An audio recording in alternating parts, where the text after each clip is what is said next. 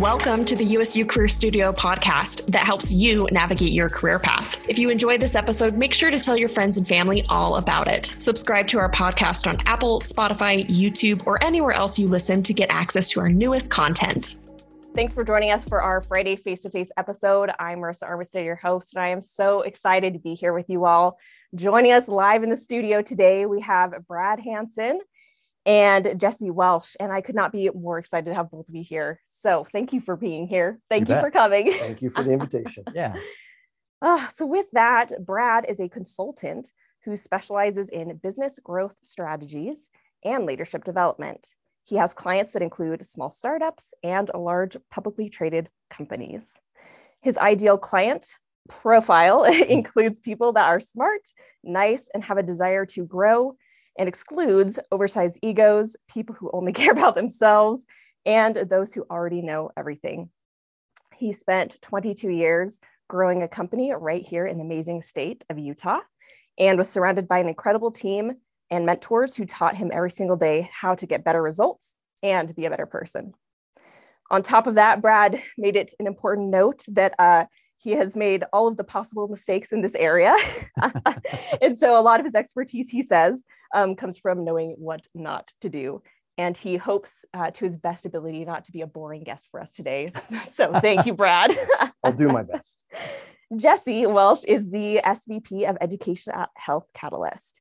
His own education and experience as a teacher and coach has helped him understand the relationship that can exist between technology and human development and learning.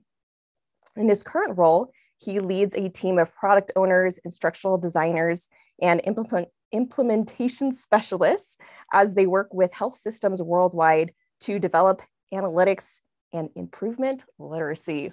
Whew. That's a mouthful. Long bios, friends, yeah. Because you have such impressive work. And, you know, a little bit of backstory. So for those of us who have been following since day one, you might recognize the voice of Brad Hanson. He was the very first podcast episode that we had on the show, which is wild to think, Brad. That was like 2 years ago. Crazy, right? How fun. So excited to have you back. And Jesse, I was just telling the folks here in the studio that I attended a UACE conference here, a regional conference here in the state of Utah, and heard Jesse speak. And it was actually, I loved that Jesse was giving some insights that I thought were a little bit, what's the right word? Progressive? I don't know. But he challenged a little bit of higher ed and said, I think we can step it up. I think we can do a better job of making sure college grads are ready to enter the workforce and that we're aligning the needs of our students with what jobs actually exist. Yeah. So I heard him speak and I thought, gosh, got to have him on the podcast. So you might be curious, okay, what's our topic today? And I'm indecisive. So we have like 3 topics that I'm going to try. I love indecisive. And cram pack into a like hour and a half here. But I'm really excited. So I want to talk about higher education. Obviously, I'm passionate. I have lots of feelings around the topic. I want to talk about technology. The past 2 years have been wild with COVID, but also we've been seeing a growing trend with technology for quite some time now. And I also want to talk about the workspace and kind of what is the intersection of all 3 of these unique pieces and what does the future of it all look like? So lots to think about, lots to talk about. That being said, I'd love for folks, especially those who haven't gotten to know y'all better, I want to hear from you all. Give me a little bit of a snapshot of your career, your education, and why you're maybe interested in the topic. All of that sounds good. Brad, do you want to take it away for us? Sure. And I think maybe we covered some of this on our podcast a couple of years ago. So my apologies for those loyal listeners, which there must be a bunch because I saw the milestones of your listening audience and so impressed. I was one of those kids in high school that just had no idea what I wanted to do with my life for a career. I was a well-adjusted kid. I loved life. I loved, many different things. But as I got closer to graduating from high school, I started to get a bit of like almost this panic attack that was like, what, wait a minute, I'm leaving high school and I have a bunch of friends that appear on the surface to have their next phase all figured out. Now, in hindsight, as I've had more conversations with those same people, it's like, no, we didn't have it figured out. We We were just kidding. We were, pretending. And I still remember being up American Fork Canyon. I grew up in Highland area and sitting there with a group of our friends. It was probably the summer, it was either the summer before or the summer right after my senior year, and just kind of talking about, hey, what's next?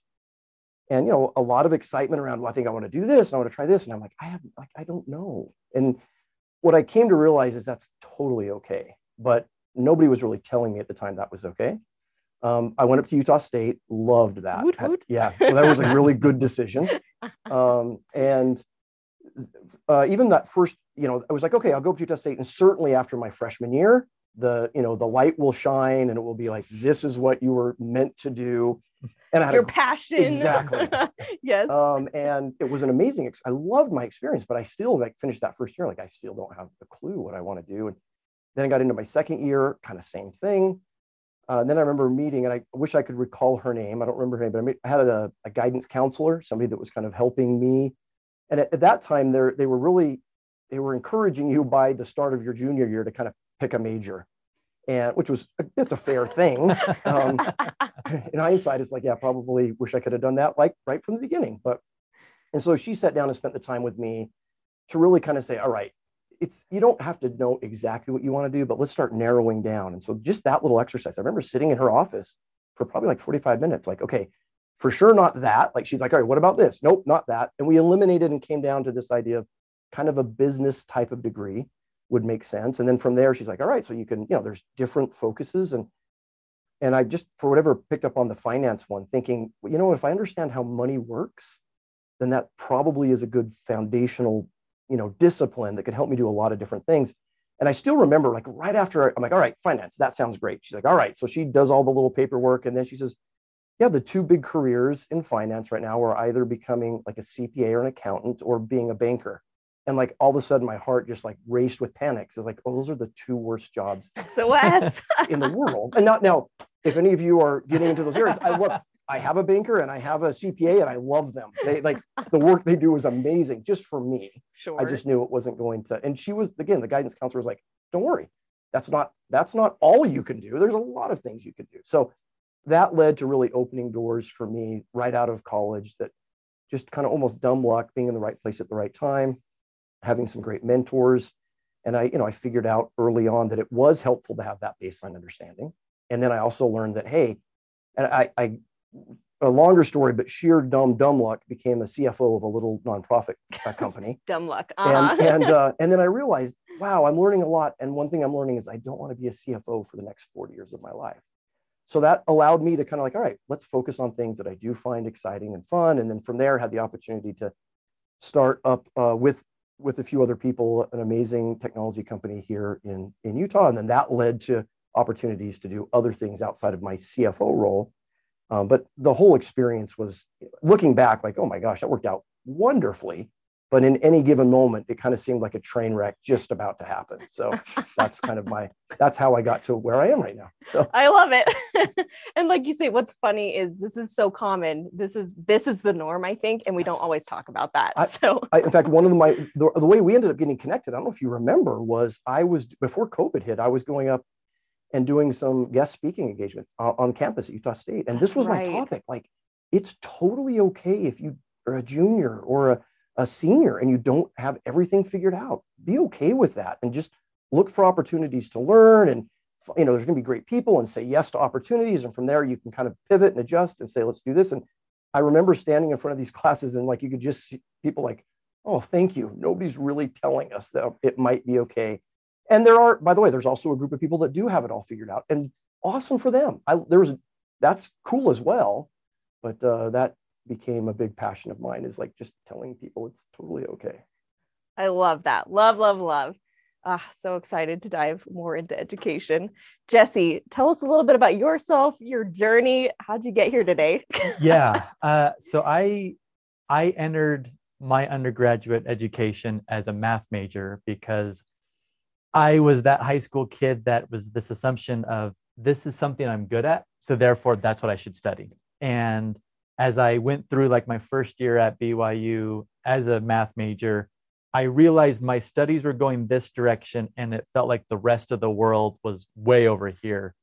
And so I completely like course corrected, maybe overcorrected, and settled on being a sociology major in undergrad. And really from the basic perspective that just people fascinated me. So there was no kind of career consideration. There was no, what kind of jobs does this open up? It was just, people are interesting to me. So I want to study people, study how people interact with each other. And so I did that. And then near the end of my undergraduate time, went and served as a missionary. And I think for me, that was probably the big transition point or turning point for me, where I just got exposed a lot to the principle of education, developing, helping people to grow and develop. And from that time, that's been, I think, kind of my central preoccupation, whether that's in a lot of different forms, whether that's religious education, being a math teacher in public schools. I've worked in residential treatment centers with kids that have kind of learning and other sorts of cognitive and emotional issues. I've worked as a cross-country coach at the high school level, at the collegiate level, and now doing things around learning and development for small startups that are trying to grow, or now at Health Catalyst with a much larger kind of company that's a publicly traded company.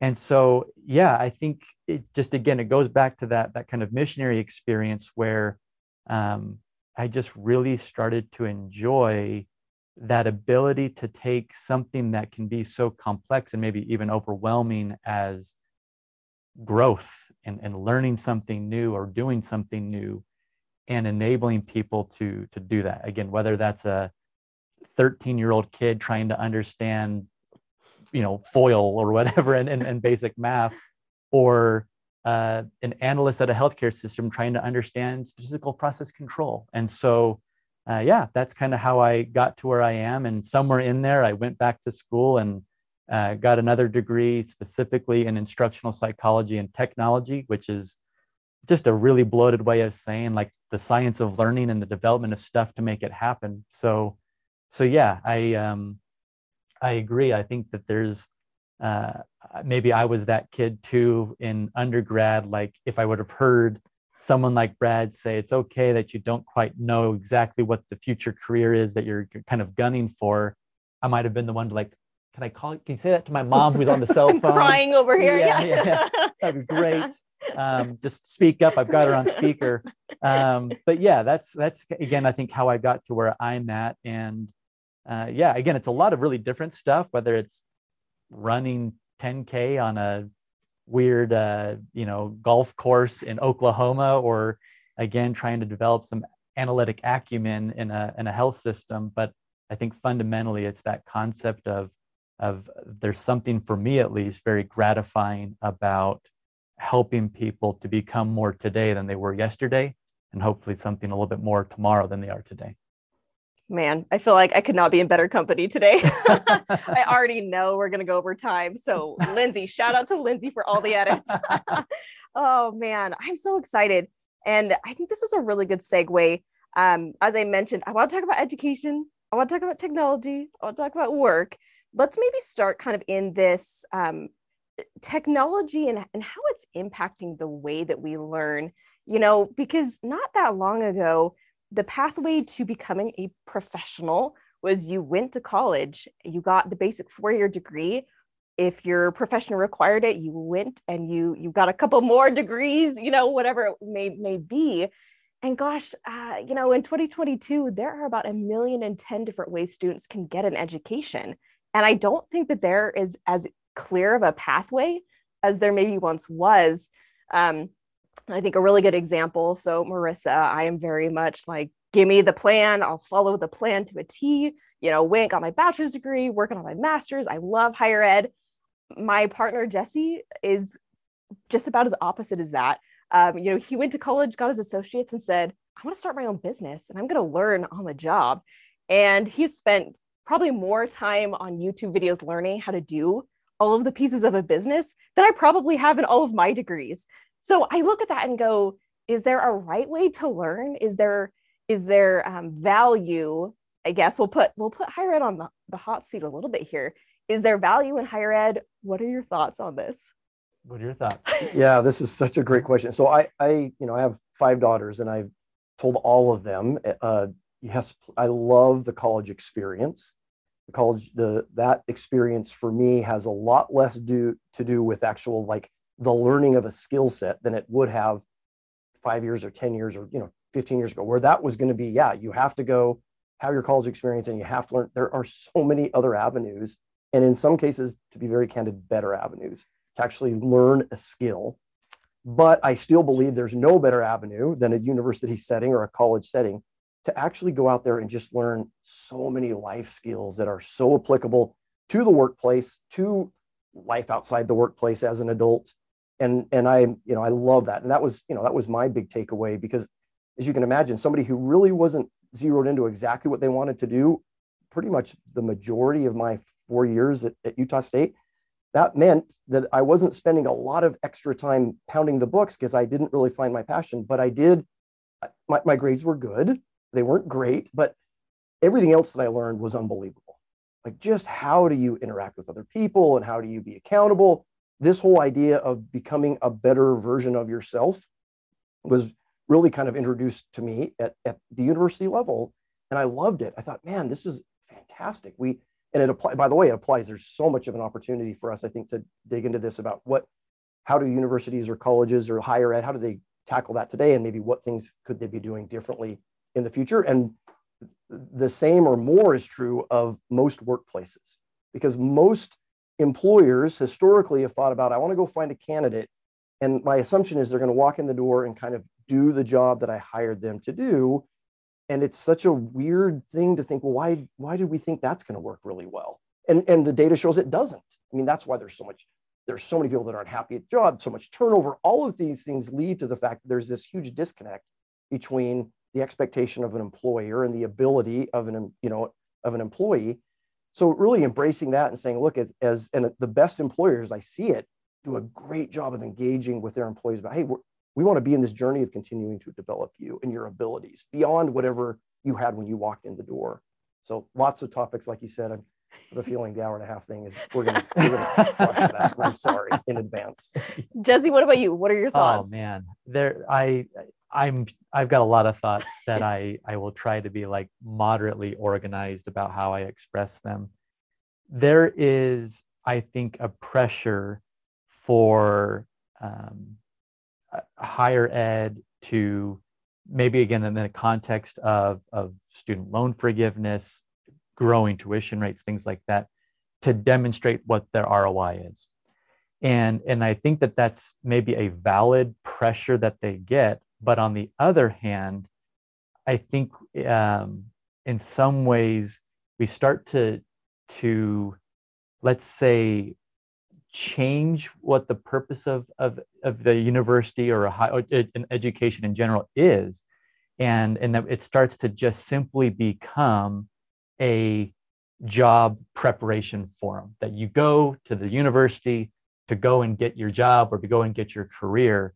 And I think I appreciate that you kind of called out there, Brad, that there is hopefully so much more that happens at the university. Like there's, and I don't want like my own fanaticism to kind of come through, but there's a reason why universities have athletics programs and have spectators go to those programs. There's a reason why they have other things. There's a reason why sociology exists as a major of study, that, and it's not career preparation. Like the career prospects of a sociology major are not great. And so there is this pressure on higher ed to say, how do you justify these students acquiring or accumulating 6-figure debt when all you're preparing them for is a 30 or 40K a year job? That's a valid concern, but it's also, I think, in some ways missing the mark around what are we trying to do when we go to school. That hopefully we do go and take, art history classes. We go and I took a history of jazz class. That was the absolute hardest C- I've ever gotten in my life. I could have retaken that class, but I knew that if I did, I would have gotten a worse grade. But it was something that was interesting and I think rounded me out as a person. And so so yeah, there's just so much going on there that again, I think higher ed is having a little bit of an existential crisis. I think that's a healthy thing. I think it's important that we're getting to this point of recognizing that when you have a degree from Utah State that says that you studied finance, that doesn't really tell me a whole lot about you. That really doesn't tell me a whole lot about the skills or the mindset or the knowledge that you're bringing to bear. I might be able to look up a curriculum of seeing the courses you've been exposed to, but that's still reflected on Utah State and their program. It doesn't tell me about what skills you have.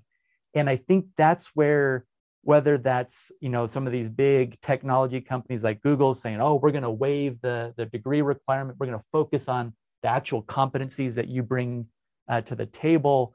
And now how you try to pick that up, and again, there are new companies trying to connect those dots, but you've got companies that struggle with that some that say, well, we're going to do our really simple lean interview and just get a sense of who you are as a person, and maybe we'll train you up, but that might have some difficulties.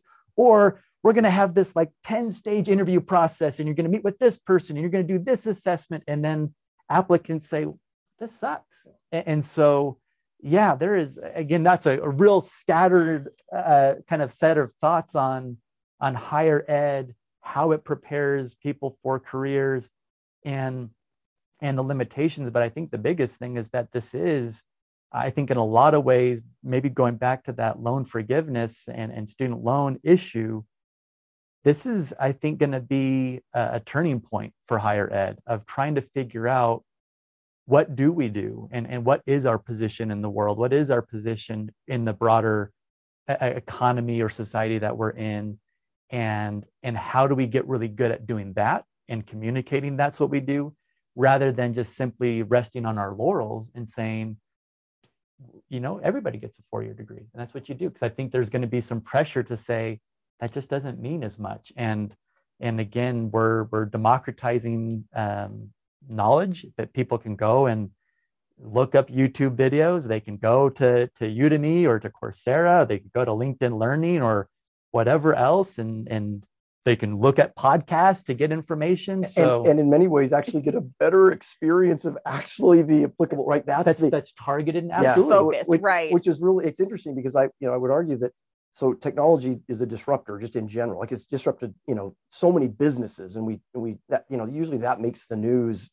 But I think it's been disrupting higher ed for quite some time, and yet nobody's, at least that I'm aware of, has really been like, wait a minute, this is also disrupting higher ed. And again, I love it, because when a disruption happens, it means that you have to kind of relook at the why and the how and kind of reinvent. It's, the beauty of what it does to business. It sometimes is a bit messy and painful, but ultimately you come out the other end with something, better. And that's, my hope for the higher ed opportunity there. Oh, this is so interesting. And I love that you tied in the pieces of technology's role in this, because you're right, tech push it, and not just higher ed, like you said, several other places, but certainly higher ed, it's really pushed people to question what is the return on investment. And this is such an interesting topic. And I always come with my career coaching lens of there has to be a job connected to the degree. Like for me, that feels essential to the university experience. And I will say there is a lot of data to support that. In fact, I attended a conference and they looked at national data, and they actually surveyed alumni 5 and 10 years out. And they said, was your degree worth it? And by and large, the key contributing factors were, did this impact your career positively? Now, what's interesting, so number one, it was about career, but the second thing that people cited as like a key motivator for attaining a degree was they said, I want intellectual development. I want that. And so I think you both have brought in those key pieces. Part of it is certainly the career outcomes attached, if that's what one is looking for, but there's certainly a whole larger space of growth and development that I don't think technology has always, been able to provide people. So it's really interesting. Again, I could go down a rabbit hole for a couple of years, probably on the return on investment. Jesse, what are you thinking though? Just that I think that you talked about like the career, the degree attainment. And I think there's you're a better man than me. I spent a little bit more time than 4 years in my undergraduate studies. But there are things that we do and classes that we take, experiences that we have in that university context that might not necessarily be immediately aligned with the degree that we're earning, whether that's study abroad, externships, internships, or again, taking that history of jazz. Yeah, absolutely. And I think, again, that we can, again, I feel like if higher ed can be much, I don't know, like get a better PR person to articulate, yes, we are going to help you to earn this degree that's going to help you to develop X, Y, and Z skills that are going to prepare you for X, Y, and Z jobs. And at the same time, give you opportunities to be surrounded by 40,000 of your your students and your colleagues, and be cheering on your team and being a part of something bigger This and learning community. how to interact. Yeah. Exactly. And be exposed to Renaissance painters and be exposed to all these other things. Again, there is a broader thing there that, again, on the one hand, maybe is a deficit of higher ed, like that it's bloated, it's not quite as targeted as hopping on YouTube or to like know how to change the oil in my car. But there's an advantage to that. And I just think that higher ed kind of struggles to articulate that cleanly, that these are all the things that we want you to do. And this is how we can do both of those things, so we can prepare you for careers and just round you out as a human being. Help you be a better version of yourself, right? Absolutely. Like that, just generically, I think that there is a real opportunity there. So interesting. We hope you loved this episode of the USU Career Studio podcast. If you haven't already, make sure to subscribe and share this episode with your friends and family.